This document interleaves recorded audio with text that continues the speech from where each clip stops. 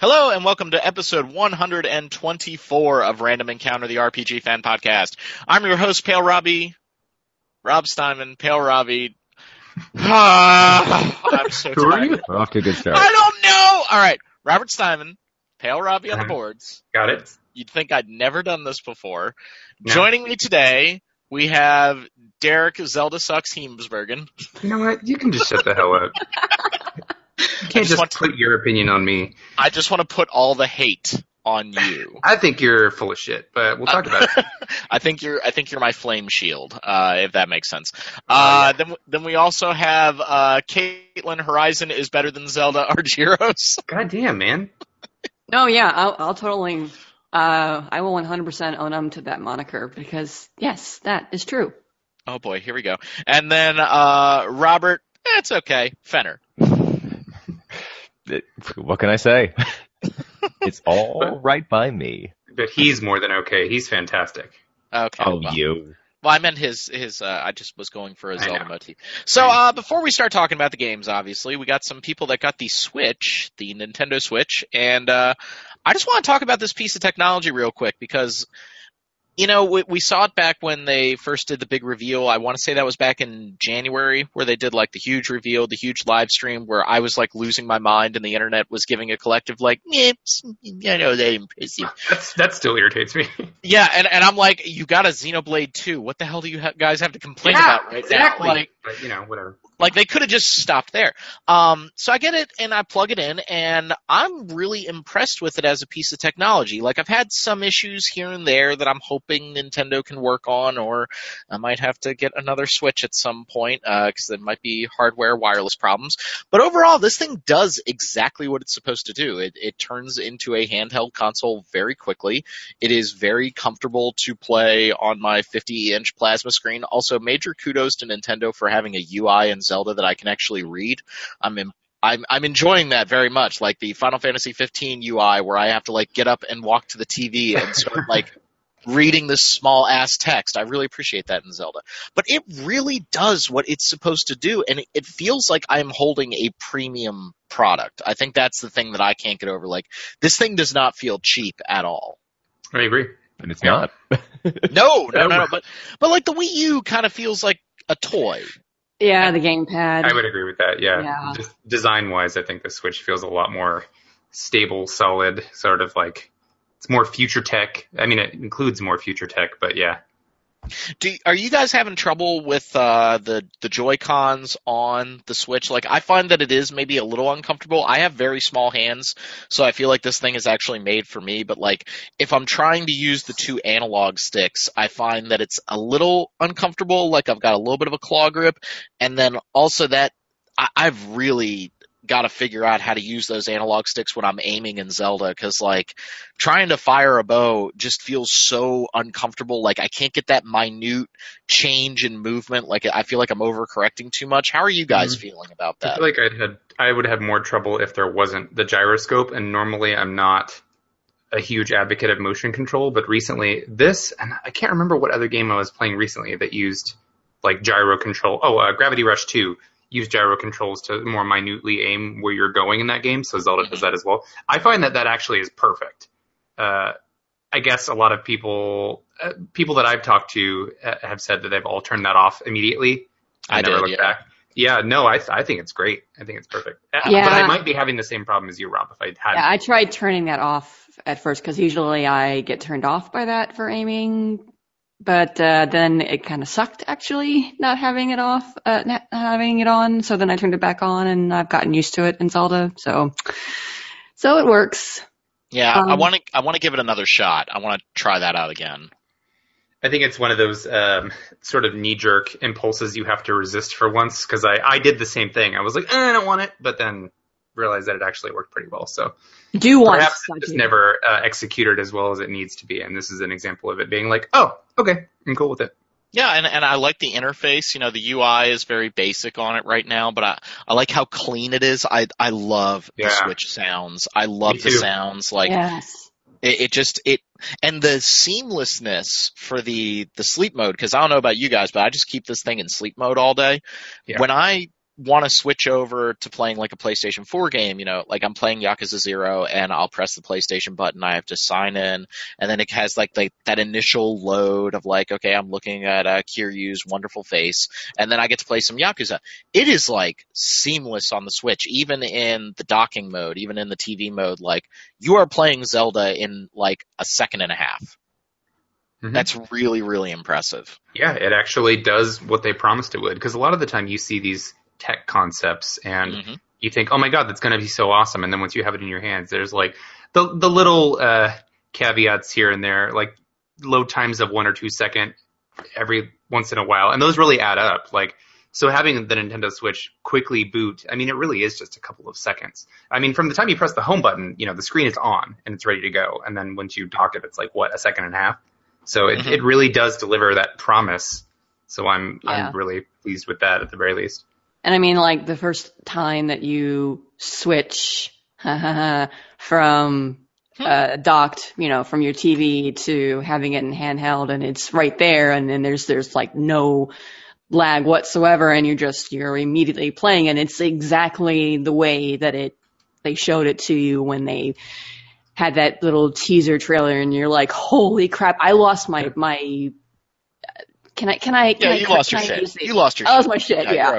You're okay. I really, that was a magical moment, and I don't really, and it was a magical moment, and for it to be Nintendo, for me, because you guys know I'm not a huge Nintendo fan, so I am like, huge kudos to Nintendo for making that happen. I've actually been using it more in handheld mode than anything, just because of the convenience of it. When I'm watching TV and during commercials, it's been really nice just to have it and to play for a few minutes while I'm waiting for my TV show to come back, or if I'm like Derek, if I'm waiting for a farm group in 14 to get together, I'm playing Zelda while I'm waiting for a Zervin farm to come together, and it's great. No, thank you. No more of that. I love it.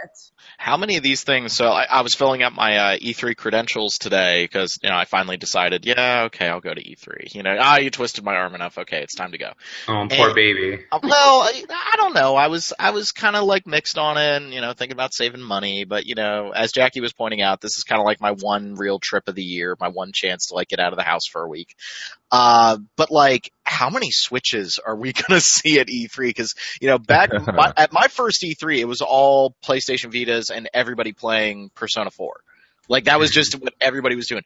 There are going to be like 1 million Switches at E3. Like, it's going to be out of control. And I think, as that library starts to get more impressive, the other day we had Blaster Master Zero released, which is getting great reviews. Which is great.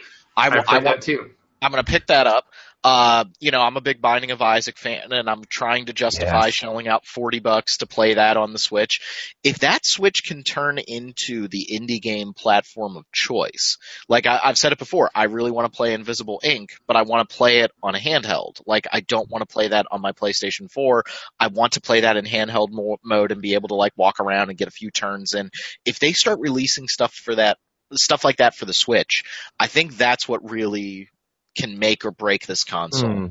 And people have said that it's very easy to develop for so far. So if this can turn into an indie game like Warehouse, ooh boy. Like maybe some of those indies that were intended to be on Vita but ended up getting canceled due to programming problems, like Enter the Gungeon or Not a Hero. Or I saw that Momodora 4 just came to PS4, and I was talking with my friend that would be a really, really good fit for the Switch, like a nice companion to Shovel Knight.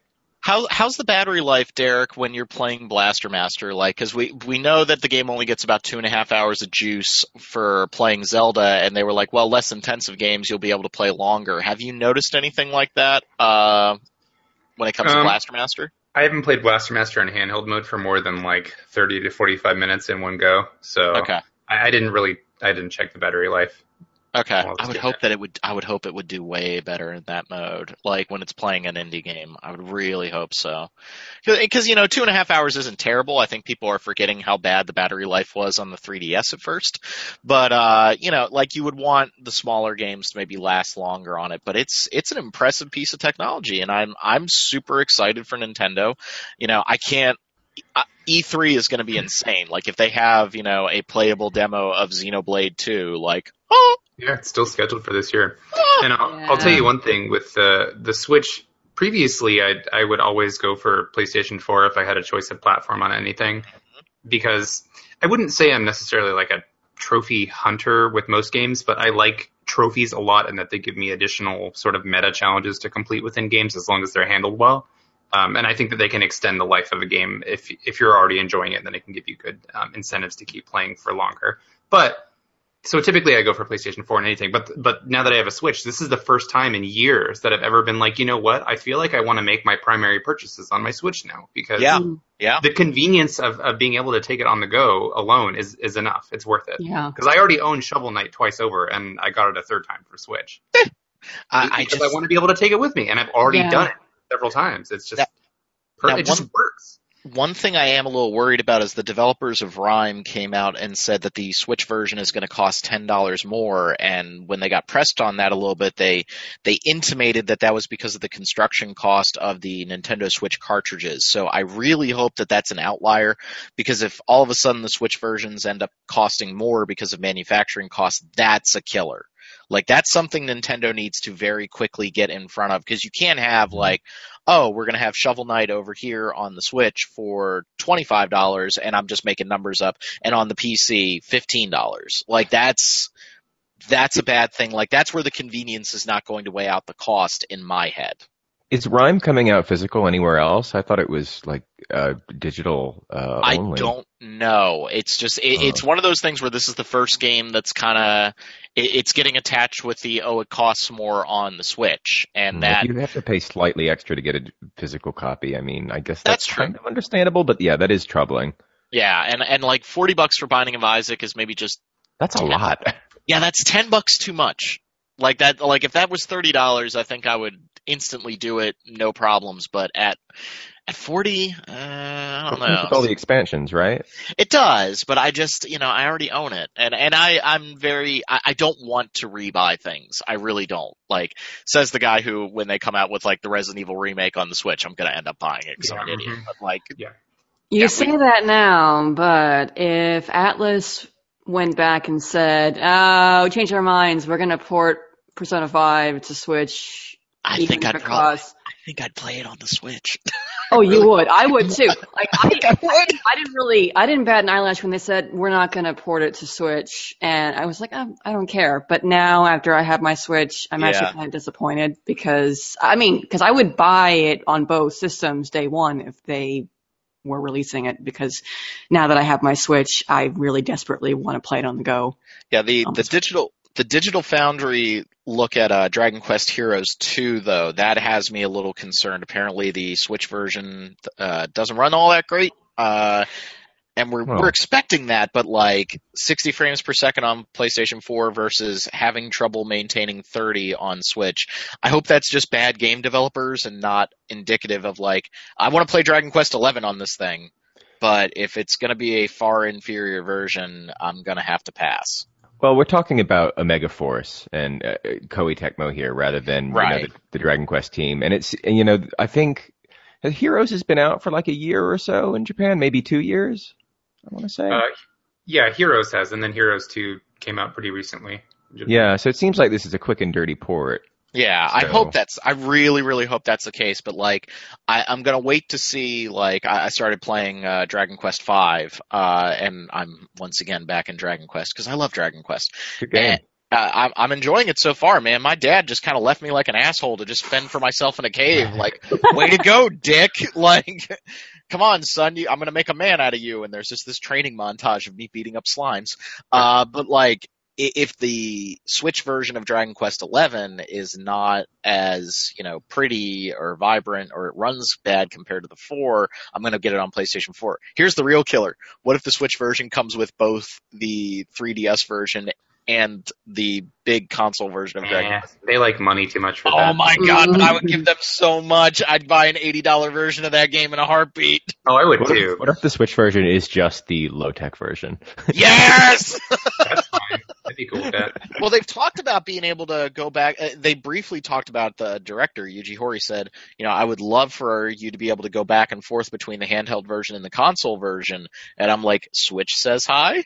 Like, this is the one that can do it, right?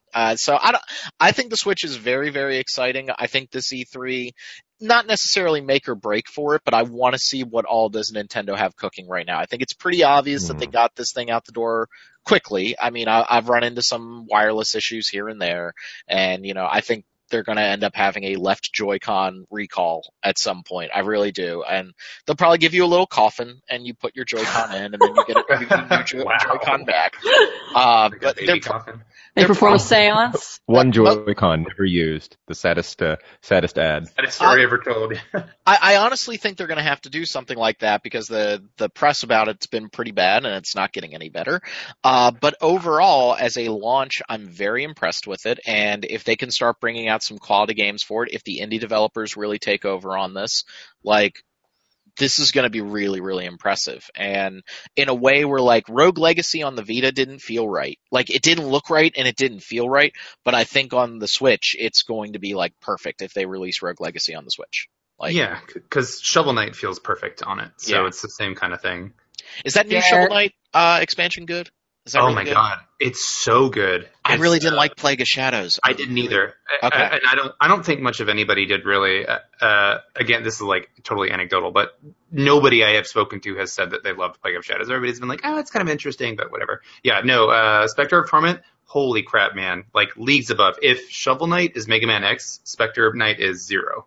It's it's a totally retooled campaign. He's got his aerial slices that feel so good to execute. Platforming challenges that make you feel smart and skilled when you pull them off. No, it's freaking fantastic. It's one of the best 2D action games I've ever played. You sold me. I love it. I love it. So I think now we got to talk about Zelda. All right, I'll be over here preparing the flame shield. You just you light it right up. It's The Legend of Zelda, and it's just really just don't put it away, otherwise the flame will go out. Uh-oh. And you have to reload. No, that's good. That was well done, Caitlin. So I want to preface all of this by saying that I like Breath of the Wild. I do. I like it. And this is coming from somebody who I detested Skyward Sword. On every level, I hated Skyward Sword. I hated its tutorials. I hated the motion controls. I hated the big open world that was somehow less interesting than Wind Waker. I think that game was terrible. Just hated it across the board. One thing I thought was okay, maybe the storytelling and actually making a romantic angle between Zelda and Link, but we're going to get there in Breath of the Wild without going into spoiler territory. Breath of the Wild made such an impression on me by just taking all that crap and just throwing it out. And my first couple hours with this game, my jaw was on the floor, but I think my jaw was on the floor because I was just impressed by this big open world, gorgeous looking watercolor, go anywhere, do anything Zelda game. And that is so different from what they have done for the past almost 20 years now. I mean, Ocarina of Time came out in 98, guys. That said, the more time I've spent with this game, the more boring is a really strong word. The more that the cracks in the systems and the fact that you're kind of doing the same thing over and over again, and a lot of it you're not really incentivized to go out and do a lot of the open world stuff, is starting to really detract. Now, I still enjoy doing the shrines. For the most part, the shrines have been fine. I've run into a couple that were a little wonky, and I think the abundance of just combat shrines is kind of BS, because they're just not fun, and we'll talk about that in a little bit, and weapon degradation. But, that part of the game is okay, but don't you guys think it's a giant missed opportunity that the only real progression in this game is either more hearts or more stamina? And there's no, I'm not saying Zelda needs a skill tree, but, for all this talk about making Link stronger so he can go save the world, it really just comes down to hearts and stamina. And not a whole lot else really matters. I mean, the Zelda, the mechanical and stat progression formula has always been very, very basic, and and stripped back. So I don't mind that too much. I mean, what I do kind of mind is the stamina meter itself. I feel like they give you not enough early on, Mhm. and I haven't really seen the benefit of choosing hearts over stamina. You mean the Especially best? since you can level up your equipment to give you better defense and craft potions and stuff. Yeah. See, I needed to upgrade hearts because maybe just the way I've been playing, I was getting one-shotted by everything in this game. And so I had to start like going for hearts, and I had to start cooking meals that gave me like the yellow hearts that go away when you lose them. Now maybe that's just the way I was playing this game. Maybe I was pushing into areas that I really shouldn't have, but this game, on a side note, I think it does a horrible job of signposting when you shouldn't be going into an area. So like in Witcher, they put the skull above the enemy, and the skull means this is a bad mother. Like, don't mess with him. And okay, I'm not going to mess with him. In Zelda, the only indication that you have that you're going up against a bad dude is they just kill you in one shot. But Well- I think that kind of adds to the sense of wonder, kind I of can like dig that, Zelda yeah. 1 style. And the autosaving is so generous that hasn't really been too much of a problem for me. Well, and if you want to talk about games having a sort of built-in language teaching you how to play it, I think you learn pretty quickly that the red enemies are like the weakest tier, and then blue is stronger and black is stronger than that. So I think that's, if you want to make the age-old Souls comparison Don't do here, it! like, Oh, God! they're teaching you something without having to tell you, like, this is the weak one, this is the strong one. They don't say that, but I think you very clearly in like the first Moblin camp you find, there's one blue one that's way the hell stronger than the rest. So I think Right. they give you enough explanation just by showing you that. So if I see something strong, I run, because like you said, there's a double-edged sword there with them not really incentivizing killing enemies. It's like, if you don't need to kill it, just run. Yeah, I think I was playing this game incorrectly at first, where I was really like going to every Moblin camp and killing every Moblin that I could, and just No wonder you got worn out. yeah. So like I just was like, I got to go over there. There's a thing, and I got to go over there. There's a thing, and so since I've started focusing myself to okay, I'm going to complete shrines on the way to the main objectives because I really am not digging these Moblin camps. I've actually started enjoying the game more, but Mhm. like there's aspects of this game that feel kind of half-baked, and I'm not just saying that for a pun when it comes to cooking, but like I'm honestly shocked that the camera is somehow worse than it's ever been in a Zelda game before. Like, it doesn't follow when you Z-target. You still have to manipulate the camera with the right analog stick, which is Oh yeah, that's bad. that's a step backwards from Twilight Princess and Skyward Sword and Ocarina of Time, for God's sake. So when you start fighting more than one enemy, there's no way to do the Dark Souls thing of like keeping them all in front of you so they're all facing your shield. And also, like, since everything is physics based, there are times where I get hit and my shield was up where I'm just like, how the hell did that hit me? Like, what in the everything in this game is physics based. And I don't know if that was a good design decision. Like, I really don't know, because there are times where something wonky will happen physics-wise, where, like, Link gets hit and he won't stop tumbling down the mountain, even though the mountain is at, like, a 5-degree incline, and you're like, I just started tumbling down going, as you wish. Okay, but, like, it just... Like, how is the camera in this game worse? And also, how is the combat somehow worse than Wind Waker?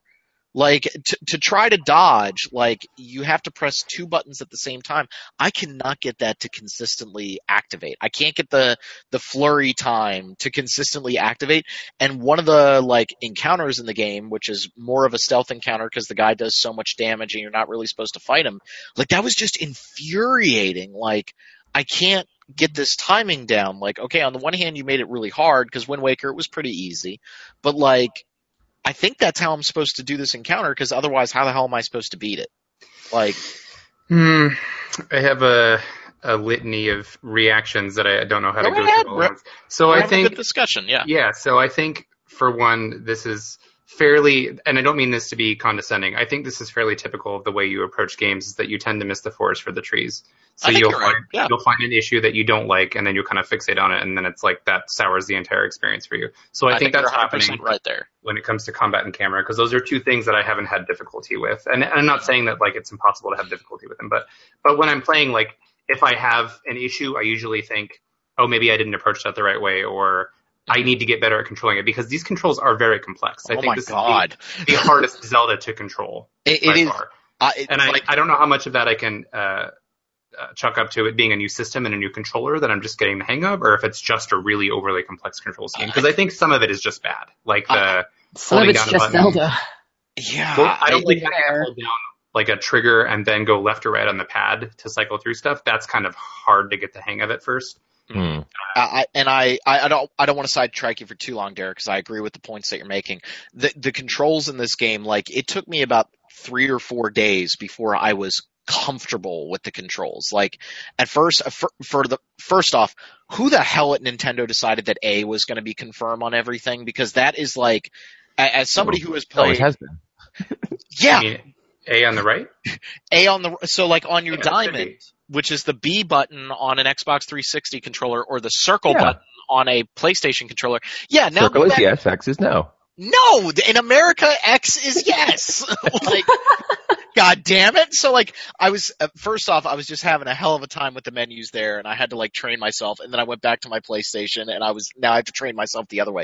But the controls in this game are so complex that like, Jackie was sitting there going, can I have the controller? I want to climb a tree. And I'm like, how do I describe to her how to climb a tree?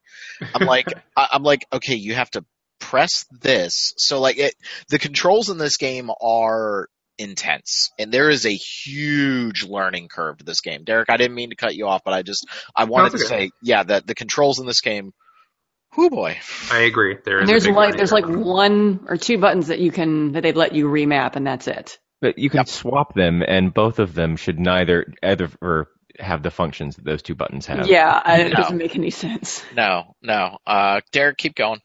No, it's okay. I agree that that's pretty unwieldy, so I'm right there with you. Another thing is, you were talking about this a little bit on our forums, our staff boards, about how you want there to be more incentive to explore and to discover. And I get where you're coming from on that, because if it was just a big world with nothing in it to do at all, I probably wouldn't enjoy exploring it either, because it is beautiful, yes, but like just sort of basic game design is that you have to give the player a reason to do stuff in the world. And I guess that's not really true of all games, because we have things like Minecraft, but for me especially, the games that hold my attention are ones that do incentivize me to a degree.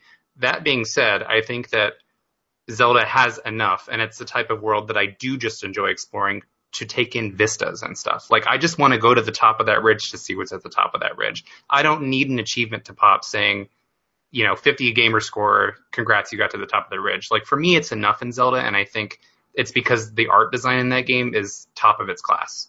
And I think that I'm going to put this in air quotes, it gets away with having less incentives because it is such a beautiful world and it's so well crafted. That's how I see it.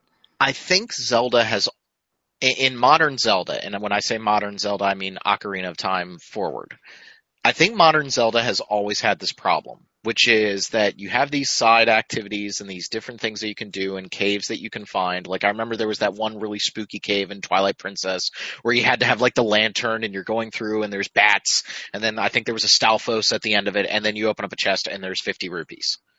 And like, Zelda has always had that problem. So it's not that Breath of the Wild has a problem that has never existed. It's just that now there was this opportunity to really do something around that, to get around that. And this was a point that Steven was actually making. We were talking on Gmail today about this. You get all of your abilities, in giant air quotes here, you get all your abilities in the first area of this game. There is no hook shot. There is no ice rod. There's none of this stuff. So the progression in the game has effectively stopped. Like, yeah, you get a unique power for each one of the 4 major dungeons that you complete, one of them just being a resurrect, which, thank you for that. That's actually helped with the one problem I have, which is the constant dying. Thank you. But like, the game is not about Link getting stronger outside of the hearts and the stamina. And I agree with you. Getting to the top of a ridge in this game is extremely satisfying. And when there's a shrine on top of that ridge, and I go in and I complete the puzzle in the shrine, I'm very happy and I've got a smile on my face. But I'm just wondering, like, is this it? Like, is this all there is to it? And yeah, I agree that like games can fall into this trap of like, oh, you got to the top of one mountain and you have 50 more mountains before you get the mountain achievement. Like, I totally get that. I understand that. But couldn't there have been like incentives like, oh, maybe now you have a better chance of recovering your arrows, or maybe now recovered arrows show up on the map, or here's maybe your bombs get better, or you can throw 2 bombs at a time. Like there's basic progression stuff that this game is not doing that is kind of mystifying. You can upgrade your runes. Like it's well, you can, but you upgrade them once, and they're still not required to solve puzzles. They're more like quality of life improvements. But again, that's all I'd want them to be. I like the fact that they give you this very limited and simple tool set and then challenge you to get creative with it to solve problems. I think it's a really kind of smart and quite daring way of doing it, personally. I can agree with that. I can. But I just feel like when I'm solving these problems, the rewards are not tangible. And then I have to lead this all to the number one criticism I have with this game, which is the durability system is it's almost a deal breaker. Because this is where Derek's point from a few minutes ago about me missing the forest through the trees, I can agree with him on that, but because I have to interact with this god-awful durability system all day, every day. I hate durability systems. Look, it can be used effectively. I've seen it done well. This game might be the most egregious use of weapon durability I've ever seen in a modern game. Have you played Dark Cloud? No. I will not be an apologist for things that I think don't work, and just because I like the overall experience. And I agree, the durability system is frustrating. Yeah. My sort of caveat there, or my asterisk on that, was I was under the impression that at some point in the game, durability would stop mattering. Like I would get a weapon, hint, hint, that didn't have durability or something like that. Nope. But, like the Master Sword, right? Yeah, maybe like that. But from what I've heard, that might not be the case. So I'm not 100% sure on that. And that's and again, maybe if they went in and tuned it with a patch, I don't know how much we can expect this from Nintendo, but if they went in and just turned the weapon durability up 4 times. You know? Make it like Dark Souls, so it's really unobtrusive, Right. Or maybe give you the option of keeping track of it somehow. I mean, oh my god, that is the worst, right? Every time I go into the menu and I see, you can see a sparkling icon. I think that means, maybe it's okay, it's good, it's not. Sparkling means that it will get hit by lightning. Found that out. Which was hysterical. But I'm looking at it and I'm like, okay, it's a box. Maybe there could be like a color behind it and it gradually turns colors, or maybe it depletes as the durability. Something that I can keep track of it and say, okay, this thing is going to break soon, before I get the message in the middle of combat saying your bow is almost broken, and then it breaks on me and suddenly I have whiplash. Have you guys ever had your bow, weapon, and shield all break in the span of 3 seconds? Oh, not yet. Yeah, that was Triple fun. play. It was one of those moments where I just hit the pause button and I just took a lap around the house. I was just like, because again, it can be done well. I think that there's ways to make this better, and I get what they're going for, because they want this sense of survival. I mean, this is a AAA version of Don't Starve in some really weird way, and I can dig that. That's cool, yeah. But it's so it is so damn annoying. And it really, to watch YouTube videos of people fighting, big nasty monsters and going through 4 or 5 weapons. It's like, did nobody at Nintendo put up their hand and go, are people really going to have fun with this? Yeah. Because and I mean, okay, so the mentality is you're always going to find new weapons, so you'll never run out of weapons. Okay, cool. That's fine. And they want you to constantly be experimenting with new weapons, so you're always shifting tactics. Okay, that's also cool. But when a weapon breaks, that's it. You never get it back. So if you find a cool weapon that you like and it breaks, that's it. Done. You never get it back unless you just happen to find it somewhere else in the world from another weapon, another enemy or whatnot. So if you could like repair weapons somehow, like Witcher, that'd be cool. So if I found a weapon I liked and it's about to break, maybe I can set it aside and repair it, even if it means having to backtrack to a town somewhere to do it. That'd be cool. So I'd have to maybe weigh my options. Do I want to go back to town right now? Waste my time, possibly have to, backtrack for a quest. Or maybe I have to, use other weapons and change my tactics while I'm on this quest, and then later on go back to town and repair this weapon that I really like. That would have been maybe a better way to balance durability and let me keep weapons that I like, but still encourage me to use other weapons. I don't know. It's actively. Go ahead, Robert. Go ahead. Maybe way more slots as well. Which I've started to fix. Like there is a system for getting more slots, but like there is, but still, it never feels like it's enough. No, and you always need to keep one slot for a leaf in case you need to create wind, and you should probably have another slot for an axe that you can use to chop down trees. Like you should have and a hammer to get gems. Yep, it feels very inelegant, and it's one of these things that because I have to interact with it over and over again, it has actively made me just run away from combat. I'm just like, nope, I don't want to deal with this. And this begs the question, and Jeff Gerstmann brought this up on Giant Bomb. Like, I want to cite him. I don't want it to sound like I was the one who came up with this. If this was a full-fledged RPG and Link was getting stronger through combat, do you think we could forgive the weapon durability at that point? Because then you'd have an incentive to go do it, right? I don't know. If I was getting experience for combat, maybe. Because I don't want to engage in any more combat with this game, because it's just a hassle, and I'm not getting anything from it. So it's like, yeah, that Moblin camp, I might get some ice arrows if I go over there, but I'm going to spend 15 fire arrows to get it. I wonder if this is just sort of a symptom of that being one of the pillars of Zelda design they're not willing to let go of. Yeah. Like if they had implemented an experience system, then it would have been less of an issue. Because I would be happy with that. I like leveling up my characters and stuff. Give me that. But yeah, I can see where you're coming from on that. I don't think this is a perfect game, by the way. One of the critiques that you made of Breath of the Wild is that you think that it's critic proof, and I don't see it quite that way. I think that people are really high on it. It's got a 98 on Metacritic right now. It's currently the highest rated game of the past 5 years. That doesn't mean most perfect. Of those reviews, right, that's not perfect. Well, those reviews aren't saying, nothing is wrong with this game in any way. The text isn't just the word perfect 500 times. Well, I find it, okay, so, and this isn't me attacking you guys. This is just a thesis that I have.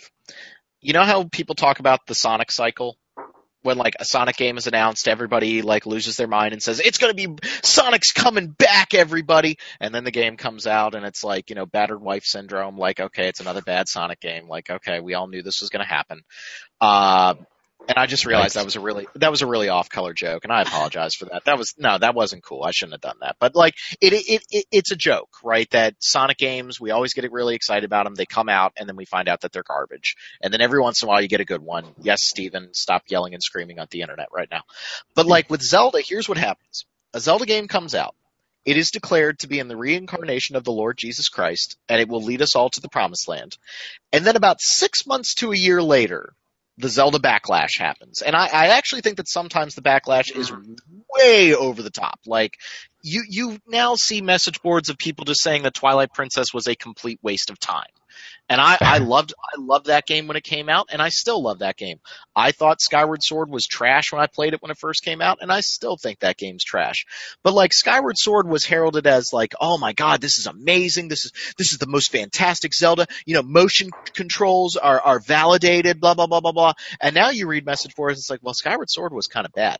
I think Breath of the Wild is going to have one of the biggest backlashes on a Zelda game in recent memory, and I think that that's undeserved because I don't think it's a bad game.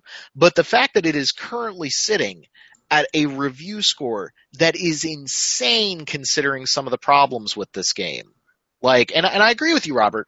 10 does not mean perfect, but there are some, reading review after review for this game, I don't know if it was a combination of being excited for a new console, the fact that this was a new Zelda game and we hadn't had one in so long, but I feel like this game kind of didn't get the attention and the criticism that it deserved. Like, to read a line in a review where they go, some people are going to have a problem with the durability system, but I didn't really find it that annoying. I just want to find that person and, like, beat them to death with a tire iron.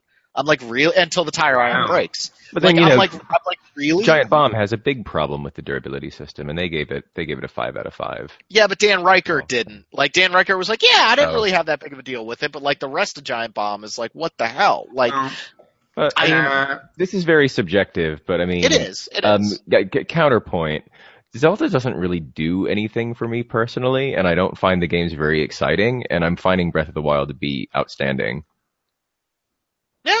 It does some things that I really like, and that sense of place is probably better than any game in recent memory. And again, any game that evokes Shadow of the Colossus at times is going to be like I'm an easy lay for that. Like, I'm all over that.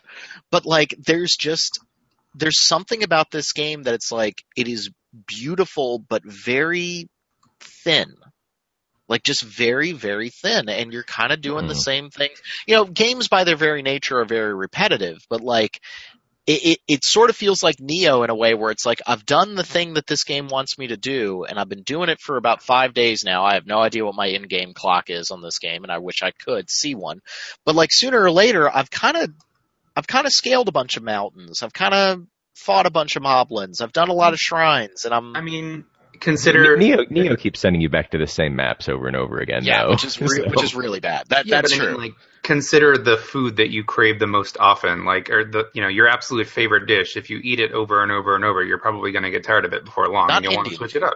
Not Indian. I'd agree with you. I love Indian food. Yeah, I love Indian food. It's one of those things, just like maybe you're just getting fatigued and you need to step back. Like, I took a step back today. I barely played it today because I want to try to build up that excitement again. I just think that this game, and Robert's right. It is a very subjective argument, and the thesis that I'm throwing out there is something that can't be proven or disproven. And so it's like, it's not a real helpful discussion. But I'm just honestly shocked. I advocate on this podcast over and over again that when I'm critical of a game, it's because I want games to be better. And that's great. Yeah, but this game getting boundless praise, and I actually thought US Gamer did a pretty good job of, like, they gave it a good review score, but at the same time they were pointing out some criticisms with the game. Like, I think this game kind of got off scot-free in a way. Well, and this is saying something coming from somebody who writes reviews of video games, but counterpoint, who cares? Like, who cares what kind of reviews it's getting? Like, yeah, no, that's true. Ultimately, it's a subjective experience. Every review is subjective. Like, it's entirely possible that there's some sort of, like, everybody's accessing the morphogenetic field and, like, feeling, they're happy about it, so I got to give it a really good review. Like, I don't know, man. Like, I think reviews, of course, like, we write them. Reviews are a very useful barometer when taken as, like, a complete picture of how good a game is. For me, when I write a review, it's not me trying to impress upon anybody. Like, this is the truth about this game and you have to accept it. It's me saying this was my experience and what I got from it. So I think you can look at the picture of every review for Zelda pretty much being good and be like, all right, this is a really, this game is probably worth my time. But that doesn't mean it's free of issues. I agree with you, and I think in that gray area, there's definitely room for discussion, but it's kind of like if somebody gave Breath of the Wild a 1 out of 10, we would all be incredibly dismissive of that person's review, right? Somebody has given it a lower score, and I'm not going to say who, but they were like, right, this is the review that we didn't get paid to write. Right, okay. Exactly. Like, we can throw that review out, but what if somebody did give the game a 1 out of 10 because they genuinely didn't like it? Again, it's an argument that you can go back and forth on. I'm just a little this Zelda cycle of, like, in another year, everyone's going to be talking about how Breath of the Wild wasn't all that great. It's bothersome to me. It is like, were we playing the same game? Like, when I was arguing with all those reviewers about Skyward Sword, and I was like, really? You guys liked motion control? Because I don't think they're ever going to use motion control ever again. And they were like, nah, man, motion control is here to stay. And these are, like, reviewers from actual, like, outlets like IGN and Games Radar. Boy, wouldn't you know it. They kind of seem to have taken motion controls out, didn't they? Yeah, they kind of. kind of said F it to those, didn't they? I'm Well- with you. I didn't like Skyward Sword at all, but I will say I think the high point of that game was some of the motion sword one-on-one duels. That was I liked them too. me anyway. Caitlin, you were going to say? Yeah, sorry, Um, Caitlin.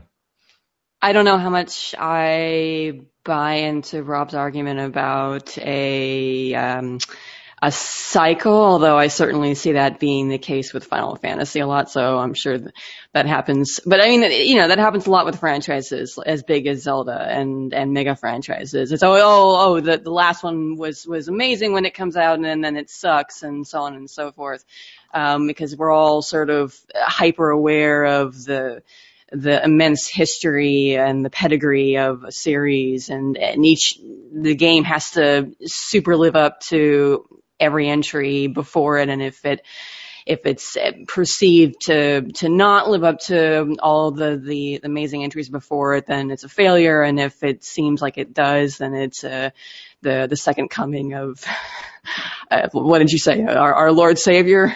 Yeah, the Lord Jesus Christ. I think that's. Yeah. I also live in Eagles country when it comes to football, so every year is the reincarnation of the Lord Jesus Christ around here. So I just kind of find all of that exhausting to follow. Like the entire, we have to be hyper fixated on what the reception is now and what it will be in the future and everything. It's just like.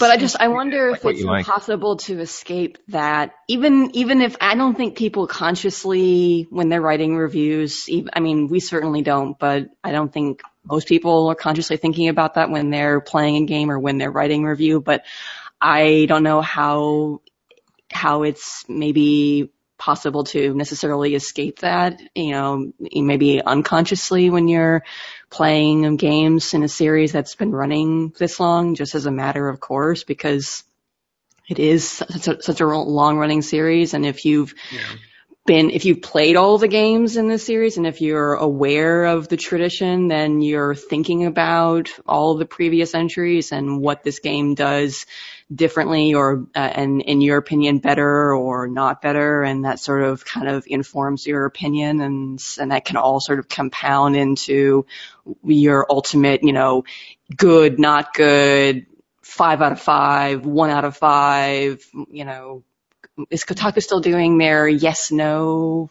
yes. No, they've gotten rid of that. They've just got pros and cons now. Oh Okay. yeah, no, you're right. They don't even. Yeah. I can't keep up with all these different rating scales. I really do like our percentages. Yeah, and this goes back a little bit to when I was writing my review for Neo, and I was like, I had this real up and down with that game where I was really down on it at first, and then, 10 to 15 hours in, I started really, really loving it, and I would have given the game a very high score, and then as I just kept playing it and it had nothing new to show me and I was just doing the same thing for another 20 hours, like I started souring on it a little bit. And then I think Derek's right. I tend to fixate a little bit on review scores, but when I start seeing like just boundless praise and I start questioning like, what does it mean to give a review for a game? And I try to do a critical analysis. This is what I think worked. This is what I think didn't work. And you're right. That's a totally like subjective thing to do.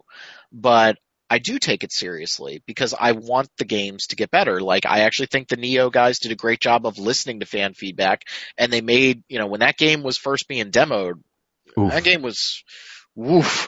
And they actually made it into something that was pretty good because of that criticism that they received. And, they talked about at GDC, like the things that they listened to and the things that they were like, nope, that is a design decision that we really feel confident on.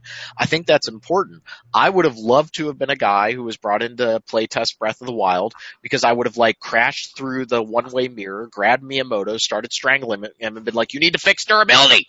Because, like, this game would be amazing if you would just fix this one little thing. Like, this is one of those things where it's like, I don't know what the dogged determination of the game developers was there for. Like, I think they honestly made a mistake. And to read a review where, they just didn't even mention weapon durability. Like, really? That didn't bother you? Maybe it didn't bother them. I don't know. But, like, I guess it comes down to, am I trying to validate somebody's purchase when I write a review, or am I trying to give a critical analysis? And for me, it's a critical analysis. Yeah. I don't want people to look at my review and be like, Well, Rob Steinman gave it a 95, and that means it has the seal of approval. The seal of approval. Like, no, like, I'm not trying to validate your purchase. Like, I'm saying what I think about this game. You guys know my stance. I want to get rid of review scores completely on the site, but that's not going to happen. Like, that's where my stance is. I think the language of the review is way more important. And then you go back and read some reviews from the day, that Dead Space 2 review by that Kind of Funny idiot, and good lord, like, not Kind of Funny, what is it? Is it Kind of Funny? Who's the guy I hate? I always forget his name. He's from Kind of Funny. He is from Kind of Funny. And his writing was atrocious on IGN. His writing was atrocious. Like, it was just terrible writing. Like, he was basically like, it's a game. And I'm like, there's no analysis here about what is going on with the game. And I really don't like that. And now people love him. And it's just like, well, he makes content. So yes, I know. That's what it's all about these days. Yeah, and IGN is now doing we're going to have 2 people play Zelda Breath of the Wild, and we're going to do it with 2 Joy-Con remotes. So I think that's enough Zelda talk, because I don't want this to turn into the Zelda podcast, but, we're going to keep playing it. Oh, really? It can't be the Zelda podcast, but it can be the Dark Souls? I'm just kidding. No. Oh, you with the things that you do. But no, I want to talk about the game that I kind of wish I was playing it instead of Zelda. And I'm not saying that to bash Zelda. I'm just saying, tell me about Nier. How good is it? Good. I would go so far as to say very good. Is it very, very good? It's somewhere between very good and excellent, I would say. Okay. What I've heard about this game is that the story is so bat crap crazy that I'm going to love it. Oh, yeah. I mean, just like the previous Nier. I know you've played it also a lot, Robert. I got it yesterday morning and I have like 12 hours in it. Oh my God. Because it's all I've been doing with my free time. So I've gotten one ending, and I don't know how many there are, but It is definitely not done when the credits roll the first time, because you haven't even scratched the surface. Okay. I think there's 5 endings. I haven't even, there's no way that the game can't even be like a quarter over, maybe a third over where I am right now. So, Robert, why don't you share your thoughts first? Well, I'm amazed that this is even a thing. I didn't think anybody would give Yoko Taro money to do another Nier game. So I'm very, very pleasantly surprised that this is finally arrived and is a tangible thing. I'm enjoying it a lot so far. I'm much, much earlier on than you, Derek. At the time of recording, it's just dropped here in the UK today, and I picked it up. I picked it up during my lunch break and got about 2.5 hours in before we started recording. But it's got all that sort of trademark batshit craziness that you would expect from a Yoko Taro game. Like breaking the fourth wall to have, you get damaged in combat and then you have to mess with the options and like turn the volume back up and turn the brightness back up to recover from your injuries. That sort of stuff I really like. The game also opens with this really striking, vertical shooter segment where you have bullets and melee attacks. It feels a little bit like Soul Divide or maybe that recent game Aster Breed, which I found really striking. I don't know if you played either of those. I played Aster Breed. But yeah, it's that sort of, from what I've seen so far, it's that perfect fusion of all sorts of different disparate genres. Thrown into a what looks like it's going to be a very sizable RPG with some really cool character designs. Mm-hmm. Now, I wanted to ask, because when I played this demo, good Lord, that might be one of the best demos I've played in recent memory. Really good. I was totally on board. Does the game manage to sustain that level of energy? Because usually with an action adventure game that's, that combat focused, 10, 15 hours, that's usually the cutoff, right? But this game, multiple endings, and you just got to one of the endings after about 12 hours. Can it sustain that level, by giving you new enemies, new things to fight? No. Is it? No? Oh, no. Oh, God damn it. It's actually, no, that doesn't mean it's bad, but it does not sustain that energy level. And what kind of surprised me is I didn't know this before it came out. I was seeing a couple of ads here and there and they were like, try the best open world action RPG this season or whatever. And I was like, first, okay, that must just be sort of like pandering to people who like open world games or whatever. But it kind of has a sort of like mildly open world, and I don't like that about it. Really? Because pretty early on, you get to the ruined Earth, and there's sort of like a base of operations that's set up there, and you go to all of the. It's sort of like you start there, and then you get to a level, more or less, that's a pretty linear experience. But the hub area where you have to traverse to get to each of those levels, it seems needlessly large to me, and there are fast travel points everywhere, except you don't unlock fast travel until like probably a third to half of the way through the story. So there's a lot of there's a couple segments where you have to run back and forth between places. Like there's one in particular where you find a little village in a forest, and you have to go back and forth between it twice as to progress the story. It's like get this thing and then run it back to point B and then run from point B to point A again. And I was just like, why am I doing near this? one. Yeah, no, absolutely. It has those weird sort of like I don't know what word I'm looking for, like not asynchronous, but aberrant, whatever. Like these weird moments that don't really seem to fit in with the rest of it. Because when you're in a quote unquote level, it's fantastic. Like it's very much segmented into these sequences, each of which is sort of distinct tonally, not tonally, but like atmospherically. There's like a water ruined city in the water, there's a forest, there's a castle. Like each of those feels very different and is memorable, but the in between I don't care for. Now, whether or not they're using that sort of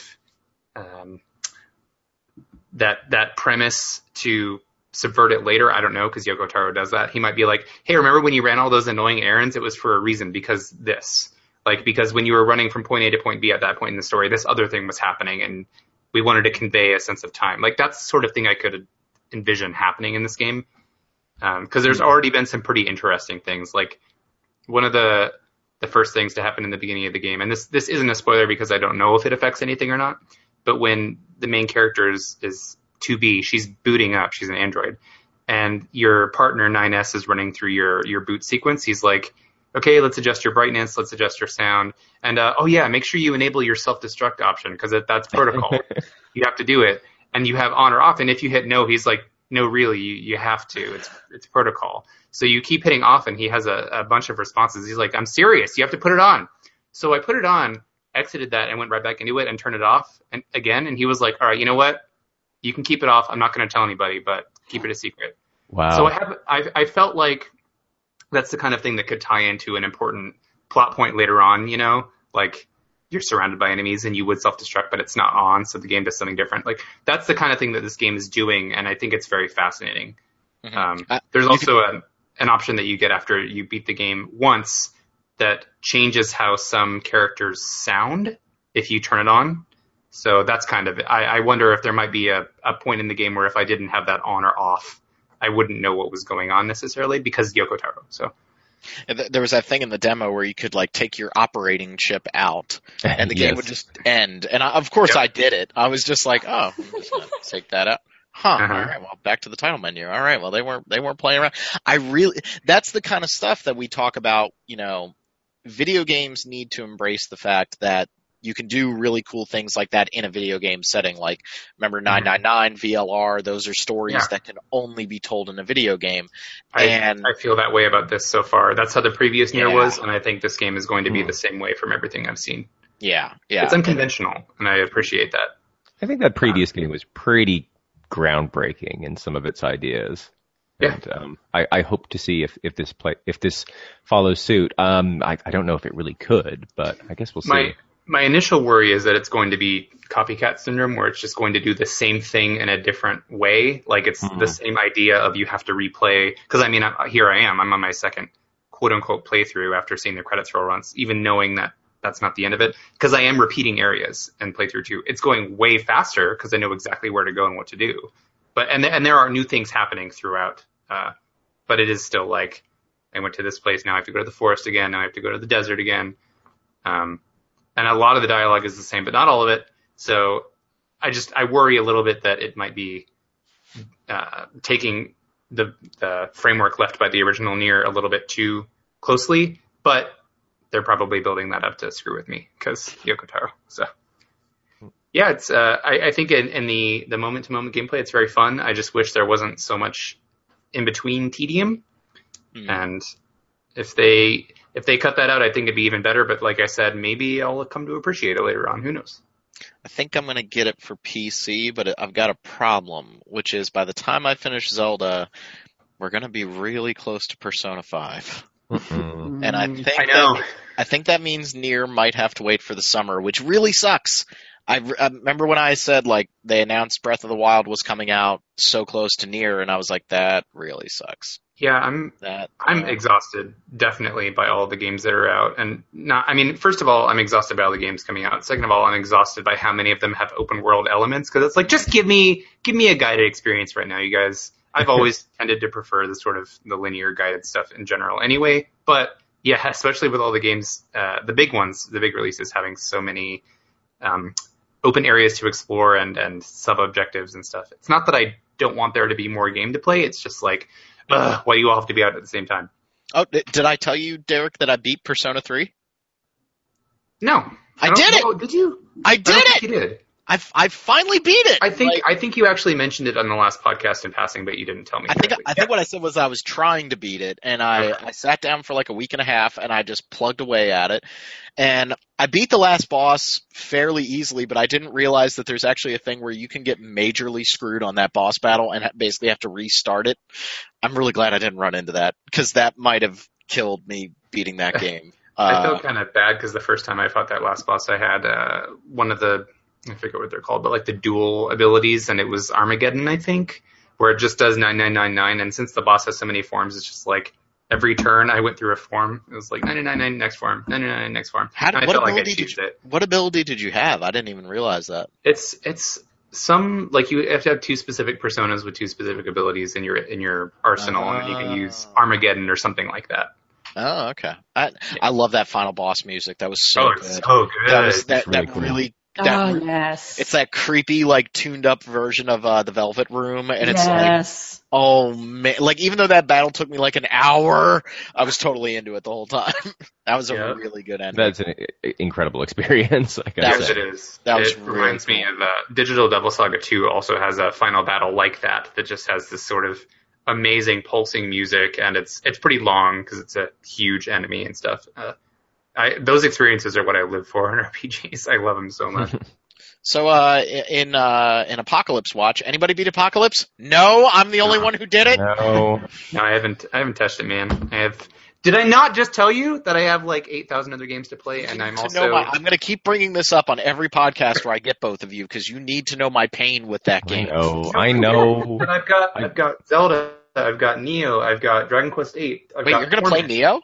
Oh, Nier. Okay. No, sorry. Neo and Nier. You're gonna play Neo? Yeah, my roommate got it. I started it already. You're not gonna. But then I had to kind of put it on hold. I got Blaster Master Zero. You're not gonna finish it. More Shovel Knight. You know what?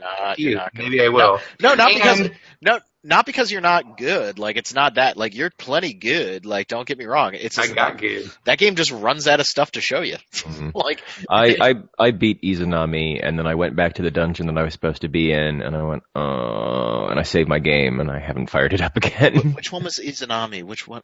Izanami. It's the end of the quest line with the Patriots and the ghosts.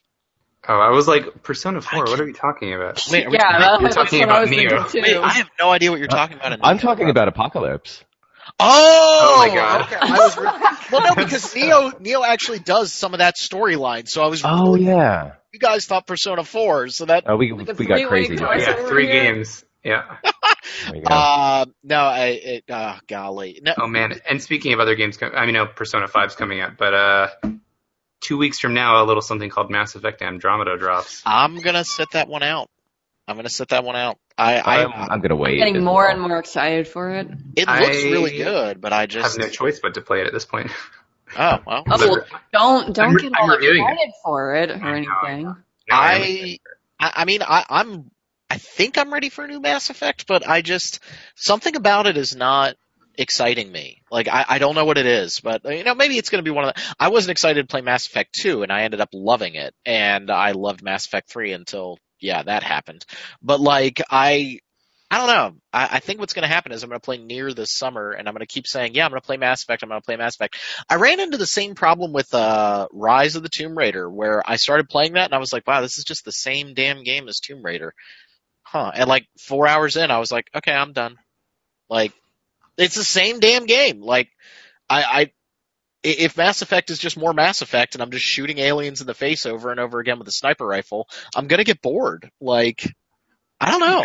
You get to bang so many aliens. Oh god, didn't they say it's like softcore porn? I'm like, oh great. So I'm gonna be able to see like the incisions and stuff. Ugh. Whoa.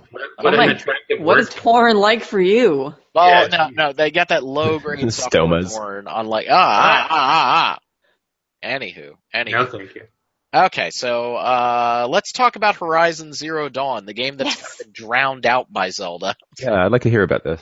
Yeah, I want to know if this game, like, everybody loved this game for the most part, and then Zelda came out and it was like, well, bye Horizon, like, bye Felicia. So, like, am I going to like Horizon more than I like Zelda? I certainly hope so. I mean, from what I know of you, though, there will be things that you probably won't like about Horizon, but I mean, that's probably par for the course. So, but there's so much to love about Horizon, and I really do think that there are things that Horizon does better than Zelda. So that's just my opinion, and take it with a grain of salt. I am not a huge Zelda fan. I do like Breath of the Wild a lot, but I am loving the crap out of Horizon, and I am enjoying it overall more than Zelda Breath of the Wild. So in my opinion, it's a better game, but I think they are different games and they will appeal to people for different reasons. I think you can like both. That's impossible. We're video gamers. We can only like one. I know, you're right. Sega does what Nintendo don't. Damn. I only date one game at a time. You can only like one, and if you like both, you are cast out and you are officially not a video gamer anymore. No. Polyamory, the game. Definitely polygamers, yeah. No. Okay, so quick rundown on what Horizon is. It's it's a post-apocalyptic game. Something we don't know exactly what happened that set humanity back into the Stone Ages. There are giant robots. Some of them are dinosaurs. Some of them are saber-toothed tigers. We don't know who made them. We don't know what they're supposed to be doing. All we know is that they kind of want to eat us. It's like Nier. Exactly. Except, well, I don't think the people are androids. They certainly don't look like they're androids. Maybe, I don't know. There's a bunch of mysteries around the world because there are ruins dotted throughout the landscape that are all sci-fi and technologically advanced, but they're all abandoned and look like they've been ruined for like hundreds or possibly thousands of years. So something really bad went down and they are forbidden. So there's a lot of mystery as to what happened and why they're forbidden. The main character named Aloy stumbles into one of these ruins when she's a child, finds a magical technological device that lets her sort of interact with her environment in a unique way called a focus. And that's what sort of gives her the ability to, it gives her sort of her detective vision, as you will, or her Witcher sense. You know, it's sort of the ubiquitous skill that lets you sort of make sense of your environment. But it also lets her scan enemies and see their weaknesses, and that plays a role in combat because one of the really cool things in Horizon is when you're facing off against the robotic foes, you can target specific body parts and shoot off components to weaken enemies or to be able to pick off components that you can then use for crafting. So for instance, if you're fighting a specific enemy, maybe they have laser beam on their back that they use to shoot at you. If you shoot that off, they can't use it against you, but if you pick it up, you can use it against them, which can, open up lots of different avenues for strategy and combat. And there are a bunch of different things you can do. You can craft traps that they can run into in combat. So things like bombs and tripwires. You can use stealth techniques to take enemies out stealthily, silently, things like that. The game is freaking gorgeous. I am constantly amazed when I'm exploring the world by how pretty it is. There's a robust... Are you playing it on a Pro or are you playing it on a PlayStation 4? I'm playing on a Pro, although I don't have a 4K TV, and I don't have HDR on my TV, so I don't have full advantage of all of the visual effects, but still, I get some advantage from running on a Pro. It's so pretty. Yeah, I thought Zelda looked good, and then I saw Horizon, and I was like, oh dear God, yeah. And the art design is really cool. Like it's bright. I think that's the thing that I like when you say post-apocalyptic, you think like brown, muddy Fallout. Yeah. But there's so much color design. I mean, the foliage, and there's a lot of foliage. Like there's a lot of foliage in this game. Foliage. There's a lot of foliage. A lot of roughage. Yeah. I can't escape Lisa, our little library. No, it's super colorful, and just the art design is off the charts, and it all runs smoothly. I have not run into, I'm not a huge frame rate whore, but I haven't seen really a single skip or jump or tear at all. So it's really stable. Yeah. So, it's amazing that this game looks this good and runs this steady, and it's an open world game. And and then on top of all that, the story has been really good so far. I am digging Aloy as a character, the mystery behind her. They build the mystery behind her birth and her origin right from the get-go, and I'm still really looking forward to seeing where it goes, and the conclusion of her story has got me sort of at the edge of my seat. All the characters that she's met along the way have been interesting. The voice acting has been good. There's one little quibble I have. It's that the lip syncing isn't always 100% super awesome. I saw that, yeah. But it's not the worst that it could have been. I've seen some reactions online that have been like, I think, overreactions. It's not the worst thing ever. Sometimes it looks a little wonky, but overall it's been good. And in general, I think that the characters that I've seen have looked really good and pretty varied. I don't see,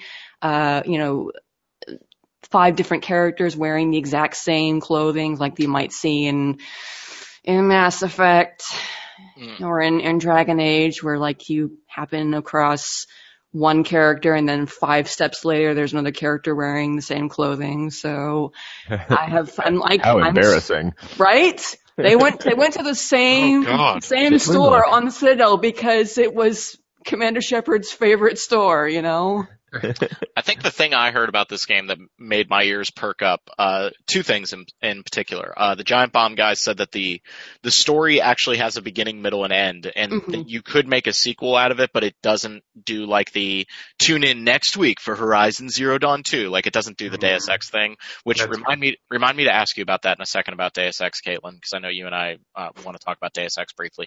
But then the other thing was like, apparently it's The Witcher, except it plays great.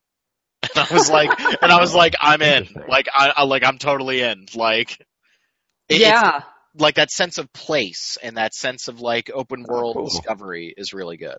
Yes, actually, yeah, that's a very good point. I think that they've really done a good job creating a world that feels like a world, and creating a world that is populated by different cultures that feel like cultures that interact with each other but have their own sort of boundaries and feel grounded, but definitely feel like a real kind of believable world, much like The Witcher did. But I don't know, in some respects, it almost, as pretty as The Witcher was, I almost feel like this game works a little better. And for me personally, the fact that this game has a strong, independent female protagonist, as much as I love Geralt, I really I'm loving Aloy. She's got a lot of spunk to her. Is she the Zelda that we wish we had in Breath of the Wild, where we were all really excited that it was going to be Zelda? Like, Hey now. Is she, if Zelda was a girl? Can you imagine? Why can't Metroid jump? Like, and I think it's really cool because, like, they just threw this main character out of Aloy, and they didn't make a big deal out of it. They were just like, our main character is a female. Okay, moving on. Like, they didn't do the whole, like, Tomb Raider thing where they were like, yeah, we're gonna make you love her and want to protect her. And I'm like, guys, I know what you're trying to say, but it's really not coming across that well. Like, like you're trying too hard. And from the moment that they showed Horizon Zero Dawn, like, it was like a record skip moment. Like, the first time we saw it at E3, and it was like, holy crap! Like, where the hell did this thing come from? And then, oh god, it's the Guerrilla guys? Wait, this is the Killzone people. Mm-hmm. Huh, so they've actually had a lot of creativity and just no opportunity to actually use it for a long time. So I'm really excited. It seems like it did great sales wise, and, you know, for the most part critically it did very well. So, you know, I am excited to see if that turns into a franchise. That sidebar I wanted to bring up though, how depressed are we, Caitlin, that it looks like we're not going to get another Deus Ex? I am super depressed. That's really, I mean, I can't attack Square Enix for it because they're going to get some Marvel money, and I get it. That sucks, especially with how Mankind Divided ended. Yeah. That was the big part. I did the one piece of DLC. I haven't done the new one yet, but I kind of liked their approach to having like a mini mission where like you got to upgrade your powers as you went along. Like that, I still think the core of Deus Ex was really good. It just ended. Yeah. You're just like, what? Like, that's a shame. Well, who knows? Maybe in another 10 years. Yeah, maybe when we reboot it, you know, Warren Spector comes back and we do the reboot. Oh, that'd be so good. We do the Deus Ex. I got to be honest, I don't think we're going to get another Dishonored because those sales numbers weren't all that great. Like, I think Dishonored might be done. So Dishonored and Deus Ex both potentially going away in 1 year. That really sucks. Like, and Prey's come back. I think Prey looks great, but then again, Prey I don't know how really I don't know how it's going to sell. Like, I'm honestly surprised because usually you have that expectation that the second game is where they're going to make a ton of money because they've established the franchise and people are into it. But I think because Deus Ex, Dishonored 2, and to some extent Rise of the Tomb Raider were so damn similar to the previous games, I think a lot of people probably had the reaction I did, which was like, oh, been there, done that. Like, I've played that game before. I don't really need another one right now. I think we need to start being a little bit more careful of that in the industry. And I bring that up in reference to Horizon Zero Dawn. Like, Fallout 4. Talk about a game where I got that one right? Like, that now people Sorry, hate on. You were saying. People hate on Fallout 4 now, but like I just worry like if they try to turn out a sequel too fast with Horizon Zero Dawn, like could they end up running into the same problem? It's like, no, don't be afraid to try new things, you know. And gamers also need breathing room. Yeah, and gamers also need to be willing to try new things. Like that's the other thing is like, you know, don't be so insulated that you only play one type of game. Rob, yes, I know how bad that sounds coming out of me. And I swear, hey, if they announce a Bloodborne 2, I will be pissed at E3. I don't want a Bloodborne 2. I say that now. Where could they go with it? What a coincidence. Yeah, I say that now, but if they showed it and it looked good, I'd be like, squee.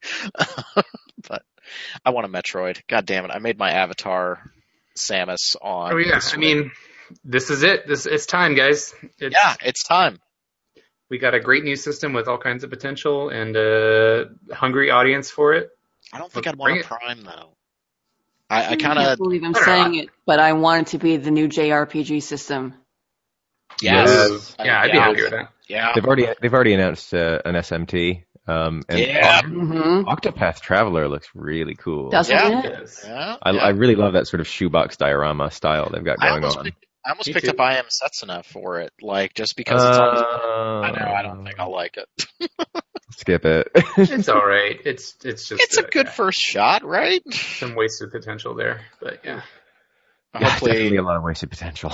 the question is SMT going to be like the SMT4 in Apocalypse, or are they just going to use the assets from Persona 5 and just be like, screw it? I don't know, because that trailer shows the Odin redesign from Apocalypse, so I mean, Right. I'm hoping it's not just going to be like a HD Apocalypse port. I'm hoping it's going to be something new and fresh. Oh, that No, would be- I don't want that. Yeah. You could see them just doing 4 and Apocalypse together as one game, though, right? Oh man, what a way to celebrate the 25-year anniversary. God, that would really suck. I've got Shin Megami Tensei 3. I've got Nocturne right on my desk right now because I was trying it out on my PS2 emulator, and I'm like, oh man, that game curb stomped me so hard. Oh, yeah. It's a very unforgiving game. Yeah, I got pretty far. I want to say I got like 2/3 of the way through it, and then I was just like, They really did make demon summoning so much better in the latest entries, like being able to carry skills through like that. That was key for me, as not having to like sit there and try to fuse demons over and over again to get the right combinations. Like, did a really good job with that. So I guess we could lightly touch on Torment and then call it a day. Yeah. Torment Tides of Numenera. Yeah. Oh man. The game where you can talk yourself out of everything. Which is kind of awesome, to be honest. I think that's cool. It's very much a game made for a specific type of role player, and some of the critique, or, well, I guess description of the game that I heard before it came out was that it's very much just like it's text. And I heard some people saying, "Oh, if I wanted to read that much text, I'd read a book." And it's like, well, what's wrong with? I mean, visual novels are a thing. Like, why can't we have a game that's really text heavy? That if that's what you want, that's great. I love reading. I mean, that's why I like RPGs so much. So, I will say that if I've been playing some Torment. I have 2 issues, and I feel bad jumping straight to issues without talking about the rest of the game. But the 2 issues are I've roughed off on you, Derek. I'm sorry. right. The 2 issues are, one, it runs like absolute shit on the PS4, even a PS4 Pro. It runs they're working so on a patch. badly. Yeah, which is why I'm waiting to play it and haven't played it more than I played it like 3 hours maybe. It runs horribly, like constant frame drops. It's glitchy. Like, no. I had a crash on me. Yeah, it's not good. And then the other issue is that it's just so, it's not, this is less of an issue. This is a subjective thing for me, but it is so dense that it's kind of intimidating when you first start. It's not, because it does take place in the same universe as Planescape Torment, because this is a spiritual successor to that. It's intimidating for me, who never played Planescape Torment, to start this game and be like, okay, I get that this is a new story in an existing world, but I have no idea what's happening in this world. Like, I don't know any of this terminology, and it gets thrown at you very hard and fast. So there's still plenty of explanation for all of that. It's just, it is so dense that I almost balk at the idea of absorbing it. It's like, I don't know if I want to do this right now. Like, it's a big commitment for me to sit down and learn all of this. But that's no fault of the games. Come prepared for, I've found. Yeah. It's not a bad thing, though. It's just very heavy, and I think there's a certain type of player that they made this game for, and those people are eating it up, which is great. And I'm excited to dig into it more. It performs so badly on the PS4 that I was like, nah. They announced that they are looking into that right now, though. I really want to play this game, and we talked a little bit on the pre-show that I need to either shit or get off the pot when it comes to CRPGs, because I have tried so many of them, and I've just had an issue with everyone. Divinity is way too hard for my taste, and I was not interested at all in that story. Wasteland 2 was way too fiddly, and I didn't want to screw around with that. And Robert, you were saying the controls on that on console were pretty bad. Unbearable, absolutely unbearable. I should have bought that on PC. Pillars, I liked it. I started it and I was getting into it, but something just didn't strike me. Tyranny, I started playing and then I got distracted with something, and I fell off of that. I really want to like these games, but I think what it comes down to is that I don't want to fiddle around with a whole lot of stuff. And it seems like Torment is really, like you were saying, it's almost visual novel-esque in that you're going around and talking to people. But apparently everybody seems to think that when the combat does start, it's kind of the worst of the whole bunch, like unbearable. I mean, from what I've heard, I mean, outside of the tutorial, like you may not run into a battle for 8 or more hours. Yeah. And you know, that's one of the things I find exciting about this game. I mean, the CRPG is really trying to replicate the tabletop rule set, and I think combat is kind of like one of the more boring things that you can do in tabletop. Robert, you and I need to fly out and we need to play some tabletop RPGs because Hey, all my buddies want to. We might get our opportunity Yeah, because all my buddies want to do is play combat in tabletop games, and I hate it. It's so boring to me. Like, not adventurous at all. No. Sorry, I didn't mean to cut you off. No, that's okay. Well, that was my thought, really. But so you can avoid just about every combat scenario in this game, right? Just talking your way through it, and you get these points that you can use to kind of like buff up your ability to complete a task, right? Right, because the game doesn't treat combat as a separate scenario so much as everything is a crisis, and it's a crisis that you can resolve either by bluffing. You can use your charisma, you can be stealthy, whatever it may be, and you have the 3 pools, sort of ability pools to take points out of and use those to like buff a specific action. So if you're you might also have passives depending on how you build your character for things like, I'm better at doing stuff that involve having deft hands, or I'm better at stuff at night just because. So those bonuses play into it as well, and so you can sort of just up the success rate of anything you try to do by using those points. And you're playing it with a controller. How does that work? Is it pretty good? It's okay. It's a little unwieldy, but I think that's just the nature of a CRPG on a controller, period. Mm-hmm.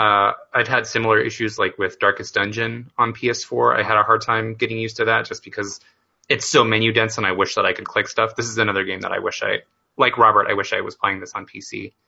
Mm-hmm. But it works. I mean, it's not ideal.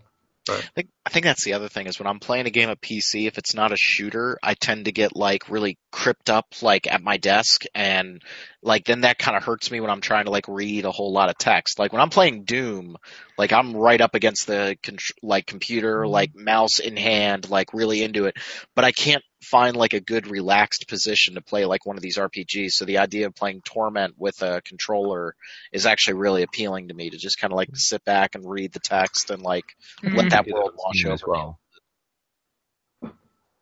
I can appreciate that. Yeah, it's I would prefer PC controls just because of how clicky it is to get through all the menus and tab through your inventory and like allocate skill points and stuff. But yeah, being able to relax, especially with something that is so text intensive, for you to be able to sort of like sit down and take it all in and not have to constantly be up in your screen. I get what you mean. Mm-hmm. Torment is pretty cool. I think it's going to be a lot better after a patch, so I will wait for that and report again once I played it some more. Yeah, that's what I'm doing with Final Fantasy 15, and I'm still. Oh my god! Yeah, you'll be waiting a while. You want to talk about reception coming around? I find personally, anecdotally, once again, I'm kind of not boomeranging. What word am I looking for? It's not a 180, but I feel way less positively about FF15. Really? Yeah, I was pretty frustrated with it, right? In the first place, because I felt like the story was incredibly underdeveloped, and we've had extensive conversations on this podcast about how the women in that game are just written terribly.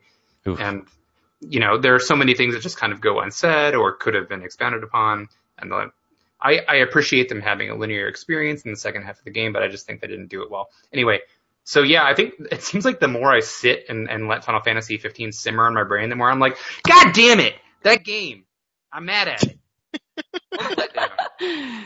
Come join the dark side, Derek. I've been there since it came out.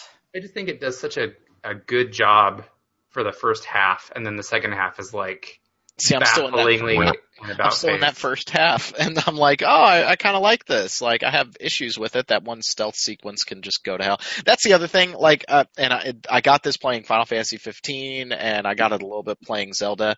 Like, can we stop with stealth sequences in games that are not stealth games? Yeah, that please. needs to happen. Yeah. Like, It's please. not good. Said it before. Why is that in Life is Strange? Like Ugh. there's one part in Breath of the Wild, not to go back, but like you have to pick up this specific type of arrow around this enemy that is just like super strong, and the game really doesn't tell you should not fight this enemy. So what did I do? I tried to fight him and he killed me in one hit. So then like I had to do this extended stealth sequence. In his vision he could see me from like a mile and a half away, and I was like, guys, none of this is fun. Like this is, it's again one of those moments where like I think because developers want to add new experiences into games, it's like, oh well, we got to do this because it's a change of pace, and they just need to ask themselves, is it fun? Like, Yeah. because if it's not, that should probably tell you something. Derek, did you play Resident Evil 7 yet?